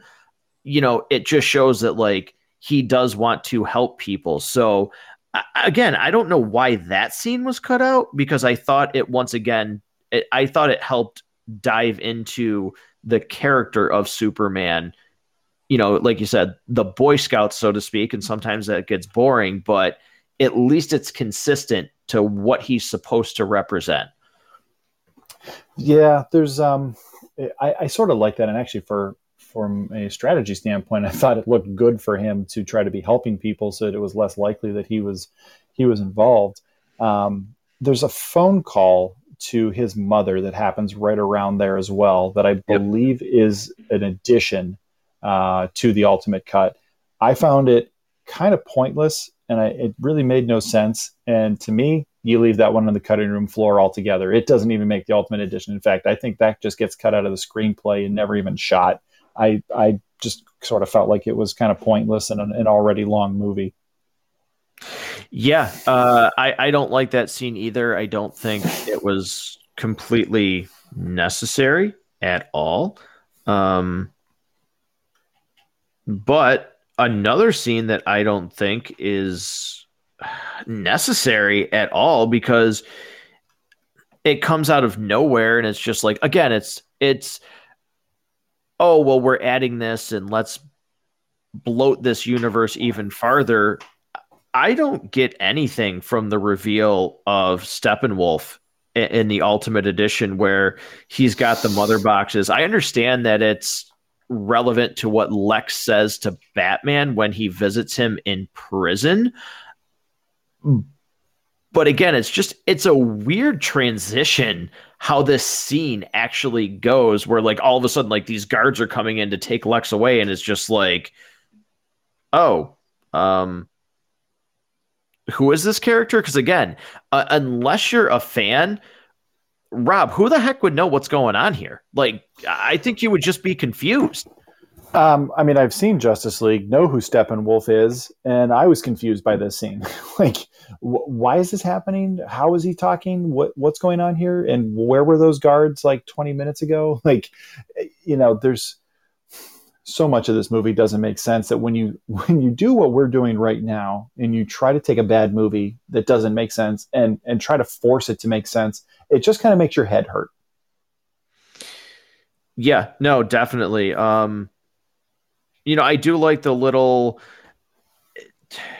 a little bit more about Lex pleading insanity and, trying to get out of his sentence and going to prison. But we get that scene with Batman and Lex where he tells him he's going to go to Arkham, which, could have been a huge thing for, in some media, the Joker and Lex team up. And where is the Joker in this universe? And again, there's so many little things, but just so many, because of how the DCEU turned out up to this point. It's just, there's so many wasted opportunities. It's like someone saying, oh, you're drowning, here's a flotation device, but I poked a hole in it. Like, what? Like, I'm not actually helping you at all. And that's kind of what this movie feels like is, again, here you go, but there's no substance. Like, this isn't going to sustain you. It's kind of a mess overall. And we sort of talked about it, both with the Justice League episode and here, that nobody's really sure what's going on. The DCEU is dead, then it's back, and then people liked certain aspects, and the Snyder Cut's happening. So now the Flash movie's back on, and all of these characters or these actors that said they were walking away from these characters, Ben Affleck is back as Batman, maybe, but then we'll also have, we'll have Batfleck and we'll have Battinson all at the same time in separate universes. And there's a Joker universe too. And none of it's necessarily connected, but they've said that they're just going to focus on making good films and not necessarily trying to make it tie together, which I think is disappointing, because I don't necessarily need every single one of these films to tie together perfectly. But when they can make it work, as we've seen with the MCU, holy cow, what an unbelievable fan experience it is. When you have something consistent, cohesive, it makes sense, it ties together when appropriate, and you can get something like Endgame. We're never going to get an Endgame moment in DC. It's not going to happen. We will never feel the way we felt about a DC character dying the way we did when Tony Stark did.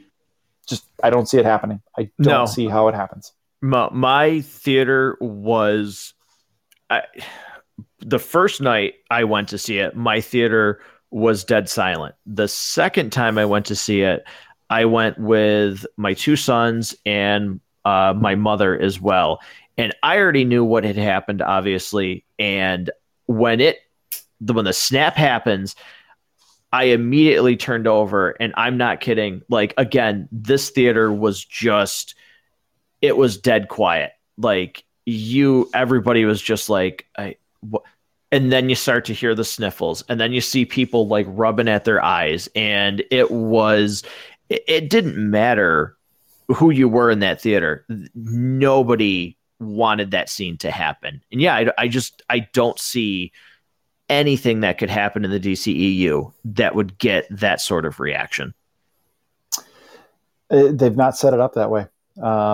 Maybe we could have gotten there, but this film that we're currently discussing should have been like 3 or 4 at least, spread out over a longer period of time. Let us get to know these characters. There's even a scene earlier in this film where they try to make this world feel lived in, which is typically something I like. I typically enjoy that. But they show you a Robin suit. The joke's on you. Supposed to be building this world, supposed to be making you feel like it's fleshed out, and it just falls flat. Like, yeah, we know Jason Todd was murdered by Joker, and Zack Snyder's actually said, no, that wasn't Jason Todd. That was actually Dick Grayson, the original Robin who'd go on to become Nightwing. Why that makes a difference, I don't know, because we're never going to probably get paid off on that actual moment. There's just nothing that makes you really feel anything about these characters. It's too rushed. Yeah, 100%. I totally agree. Anything else you want to bring up about the differences? Because I think a lot of them, for me, they still don't. The rest of the stuff still does not add anything for me.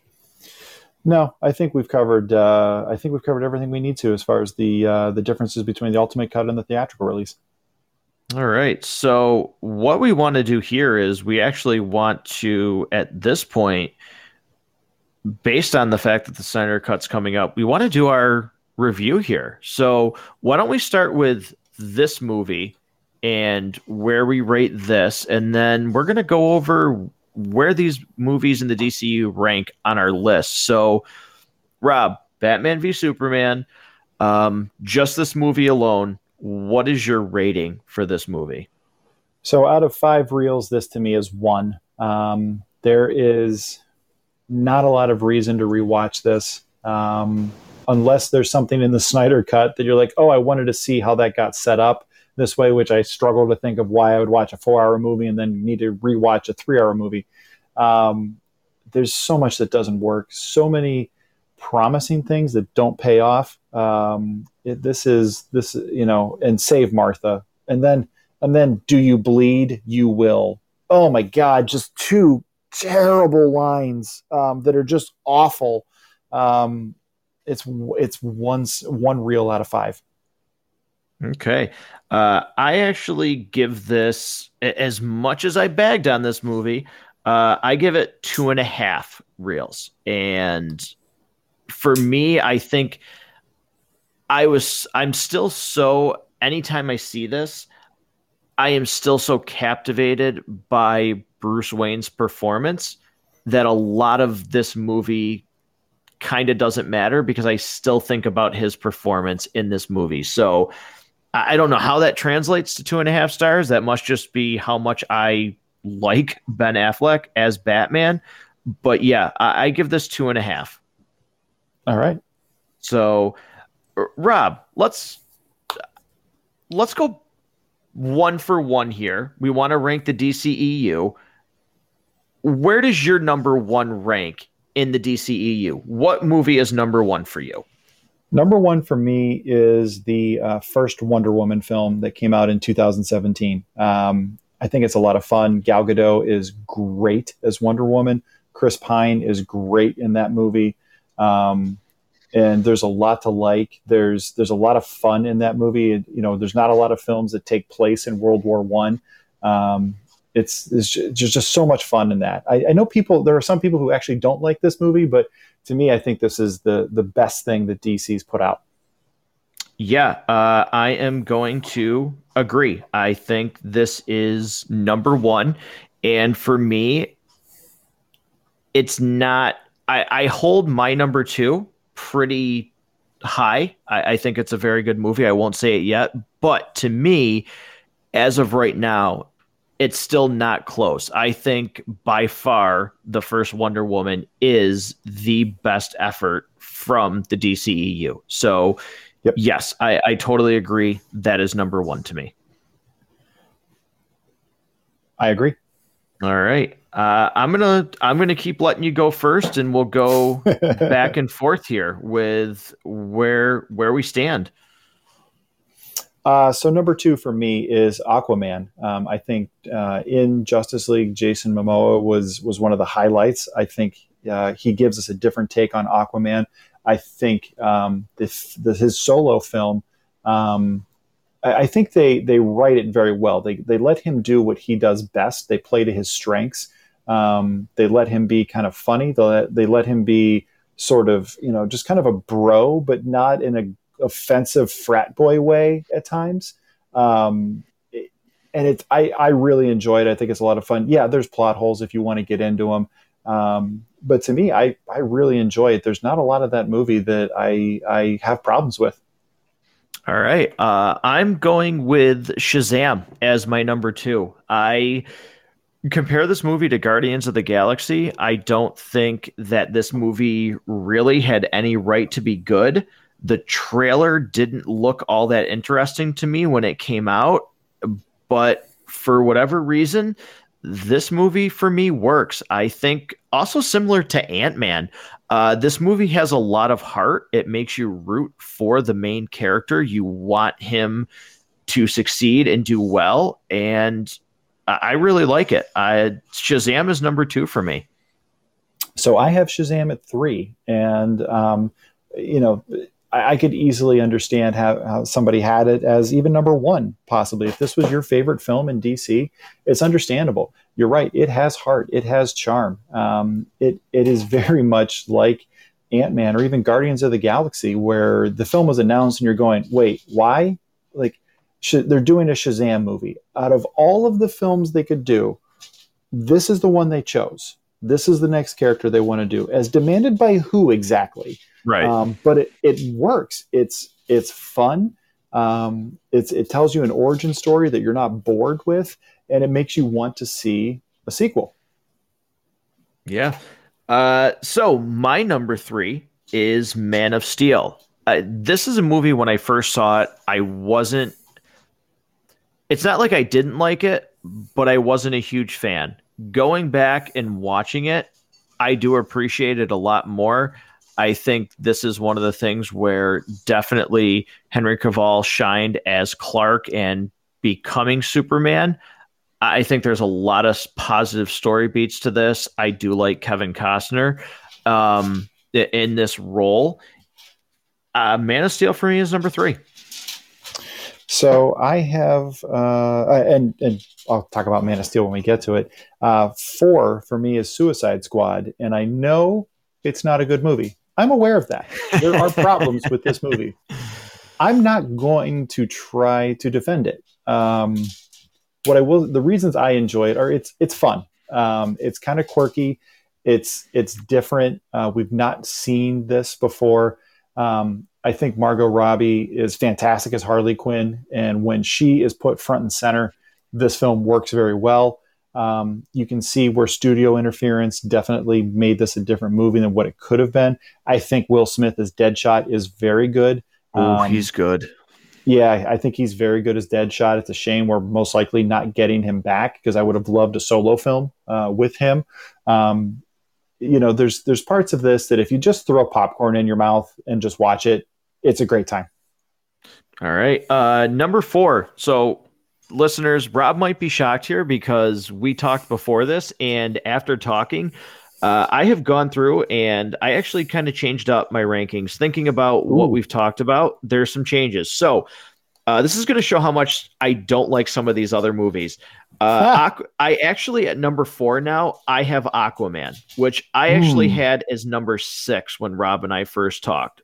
But I can go back and appreciate that it was fun. I think there's some really poor CGI. I think the ending fight is way over the top and goes on for far too long. But at its core, I like the movie. I like the story of Arthur Curry and his journey.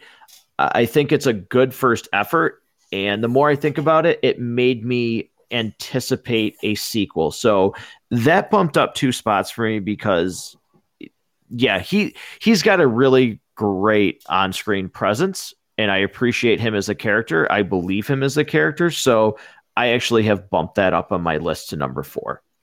I think part of the reason you dislike it was you don't like the movie Black Panther, which is weird because it's a great movie. And this is basically DC's version of Black Panther, but the protagonist and the antagonist are reversed.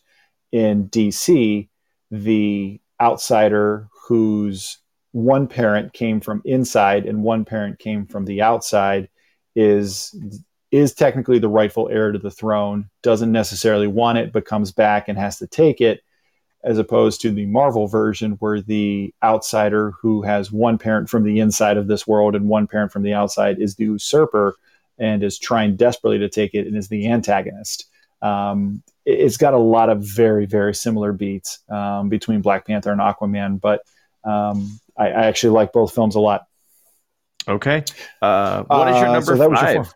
So number 5, I have Man of Steel. I think it's a perfectly fine movie. It's not something that I'm going to rewatch over and over again. It's kind of a different approach to Superman. I can remember when this came out, I'm like, didn't we just have a Superman movie not that long ago and we're rebooting it already? Which is kind of the same thing every time we get a new Spider-Man movie. I'm like, didn't we just reboot Spider-Man? Like, it kind of feels like that a little bit at times. But I thought they were trying some things that were a little bit interesting and a little bit different. And I too liked Kevin Costner, and I liked Amy Adams, and I like Henry Cavill in this. I like the cast overall of this film. All right. So here's where it gets interesting, because this is going to show you how much I don't like the other movies. Number 5, after I just spent a good hour and 10 minutes bagging on it, Batman v Superman, Dawn of Justice. I'm not going to go into any further reasons because I think my time explained would be for why I can't stand the other nominees on my list. So number 6, Rob. So we still have 4 movies to go, and a movie we just spent at least an hour and a half talking about everything that doesn't work is is number 5, and we have 4 to go. Number 6 for me is Justice League. If you want to know why it's not a good movie, I've let all of my thoughts know on our recent episode that we recorded together not long ago. Yep. Number 6 for me. Again, this is a shift. Suicide Squad. All right. It's fun. Thinking about Deadshot, Harley Quinn. It's more, I guess, thinking back and talking about the DCEU.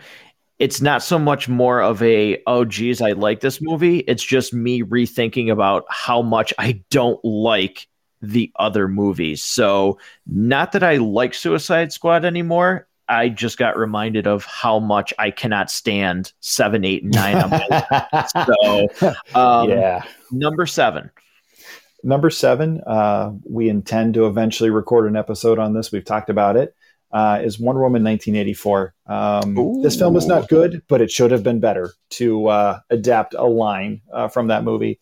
It's there's really not a lot of reasons why this film should have been as bad as it is. You see the casting. The casting is phenomenal. The performances are good. It largely, the story is terrible. It's basically adapted from every Saturday morning cartoon you've ever seen ever. But I'll save my teardown of it for when we eventually get a chance to record an episode on it. Gotcha. Number 7 for me is Birds of Prey. This is another one where it was ranked higher, and talking and thinking. It's a movie that I originally thought was better. It's got some great fight scenes. I like the creativity of how they fight in this movie, but in terms of the fact that this is supposed to be part of the bigger DCEU, and that's how it was marketed, this is another movie that makes absolutely no sense. And I do not have enough time to go into why, but this movie is going to be number 7 for me. At number 8, I have Batman v Superman. For all the reasons we just covered, not a lot works. Ben Affleck is great. There's little bits here and there that you can have that are pretty good, but largely it does not work. All right. Number 8 for me is Wonder Woman 84, for a movie that I was anticipating, for a movie that the original, well, I shouldn't say the original, it's not like this is a remake, but the first movie is number 1 on my list. This is about as disappointing as you can be. It seems like a break in character for Diana. I actually think she goes backwards, and not that heroes can't go backwards in their story. This is another one where I will say some of it to me, like we talked about with Batman v Superman, it didn't seem earned. And the reason why I have it lower than Batman v Superman is because I cannot believe that the same person made the first Wonder Woman and made the second Wonder Woman, because it's like two different movies to me. So this one stings a lot more, considering it's not like the director changed. So I was incredibly shocked by how much I did not like this movie. And Rob, I remember, to just really quickly with this one, when we first watched it, I think we both said to each other, like, did you find yourself like looping out of it at parts of the movie? Like, there were times where I was like, oh yeah, I'm watching this. Like, I literally blanked during watching this. About 3/4 of the way into watching this movie, my wife and I just kind of looked at each other and were like, this is crap, right? Yeah, this is crap. Like, this is disappointing. I a lot of the reasons you said, I'm going to echo. The first movie was so good, and I have it ranked very high in my pantheon of superhero films, regardless of cinematic universe. And you're right, all the creators are there. They didn't recast Wonder Woman. Like, she's still there, and she's still great in the role. But so much of this is just not well thought out, and it's a shame, because we need more female-led characters in superhero movies. We need more of this, and for this movie to fall as flat on its face as it did, was certainly a disappointment. Yeah. So that brings us to number 9. So number 9, the only thing left, Birds of Prey. I cannot remember one single thing I like about this movie, other than more Margot Robbie as Harley Quinn, because I sort of like her as that character. I cannot really, I think Ewan McGregor's in this. Outside of that, I cannot remember anything about this movie, because it left that little of an impression on me. All right. Well, number 9 for me is a movie we just reviewed, like you said. So if you want more of the thoughts on my number 9, which is Justice League, I can't stand this movie at all. I think it's terrible. I think it's completely choppy. There's things that do not make sense from the end of Batman v Superman, which we got into. That the tone of this movie, obviously we've talked about the changes that were made, but yeah, to me, as a movie, again, I'm taking this as a whole as, boy, this should be something. You have, just like Batman v Superman, which I have ranked higher, I'm willing to forgive some of it. This should just be an event, and this thing was a dud. Like, this movie didn't even crack 200 million domestic. And anybody who follows the box office knows that 200 million domestic for the Justice League should have been a home run. I mean, Batman v Superman did 367. This movie couldn't crack 200. That just shows you how much this movie did not resonate with anybody, even the fans. Wouldn't support this movie. So if you want to know more on our thoughts on Justice League, obviously, like Rob said, we just reviewed that movie, but to me, that is number 9, hands down. It's the most disappointing out of the bunch to me. And it's sad. We covered this a little bit with the Justice League, but Batman, Superman, Wonder Woman are probably worldwide your 3 most recognizable superhero characters. Right. I would say they're probably more recognizable than even Spider-Man, those 3 by themselves. And for us not to have more than, how many of these 9, how many would you actually call good movies? I would say 3. Yeah, no, absolutely. It's a third. A third of their universe is actually good. A third is utter, absolute dumpster fire bad. And the middle third is okay. Right. Yeah. No, I mean it's interesting, but with this, it's certainly, again, Rob, you said your expectations have kind of, because we talked yesterday, and your expectations, and well, not expectations, but your excitement level for the Snyder Cut was pretty high, actually. And now watching this, and like you mentioned, well, you gave him the keys to the kingdom, and I don't think he added anything to the Ultimate Edition. And now we're getting a movie that's 1 hour longer than what we just watched. I think this is going to be very interesting. And listeners, we're going to be doing a episode of the Snyder Cut. I can't wait for it. I think, Rob, you're still very much looking forward to being like, okay, let's just see. To me, it's all about, okay, whether it's bad or good, I'm just glad we're finally getting to see what the vision was supposed to be. If it's bad, oh well, it happened. But I'm just one of those people that I need to see the vision seen through. Even though we might not get anything from it, I just need to see what this movie was supposed to be. If this is, we've never seen anything like this, where a film that's been out of theaters for this long is being re-released with the original director back with his original intent. Like this is so unprecedented. Like there's not even anything you could go off of in the history of film to be like, oh yeah, it's kind of like this. Like this is just such a wild concept they're going with. And if for no other reason than it's never been done before, I hope it works. Like I hope it's really good. And then I hope we get the Snyder cut of like Kingdom of the Crystal Skull and go back and find other movies that were terrible and just release a Snyder cut version where they go back and reshoot some things and make it not terrible now. Yeah, that's going to be a really interesting episode. We plan on filming that very soon after the release, which is this coming week here. This is the, Rob, 16th? I just blanked. Well, as we recorded, it's rolled over into the 17th. But yeah, this we're on Wednesday the 17th. So in about 24 hours or so, depending on when they decide to actually load it to HBO Max. But at some point on Thursday, we will be able to watch it if you can if you have 4 hours of time to give to it. Yeah.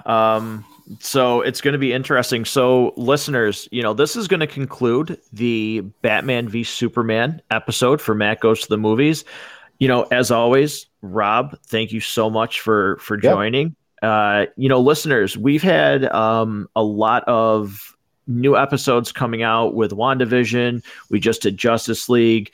We're going to be doing the Snyder Cut. Rob helped me do a video release for what's coming up. But one thing that I have seen is a lot more, and we appreciate it.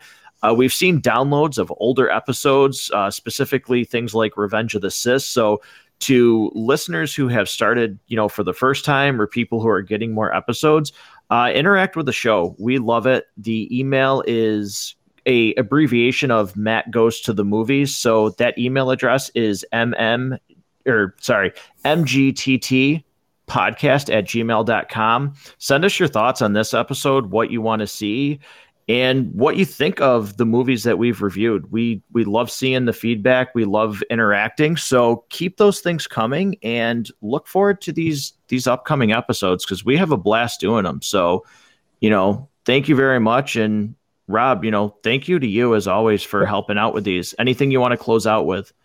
We certainly appreciate everybody who takes a minute or two to download and hear our voices while they're driving to work, driving to school, mowing the lawn, doing dishes. If you're on the treadmill right now, getting them gains, and you're choosing this show to listen to, we think that's pretty cool, and we appreciate you.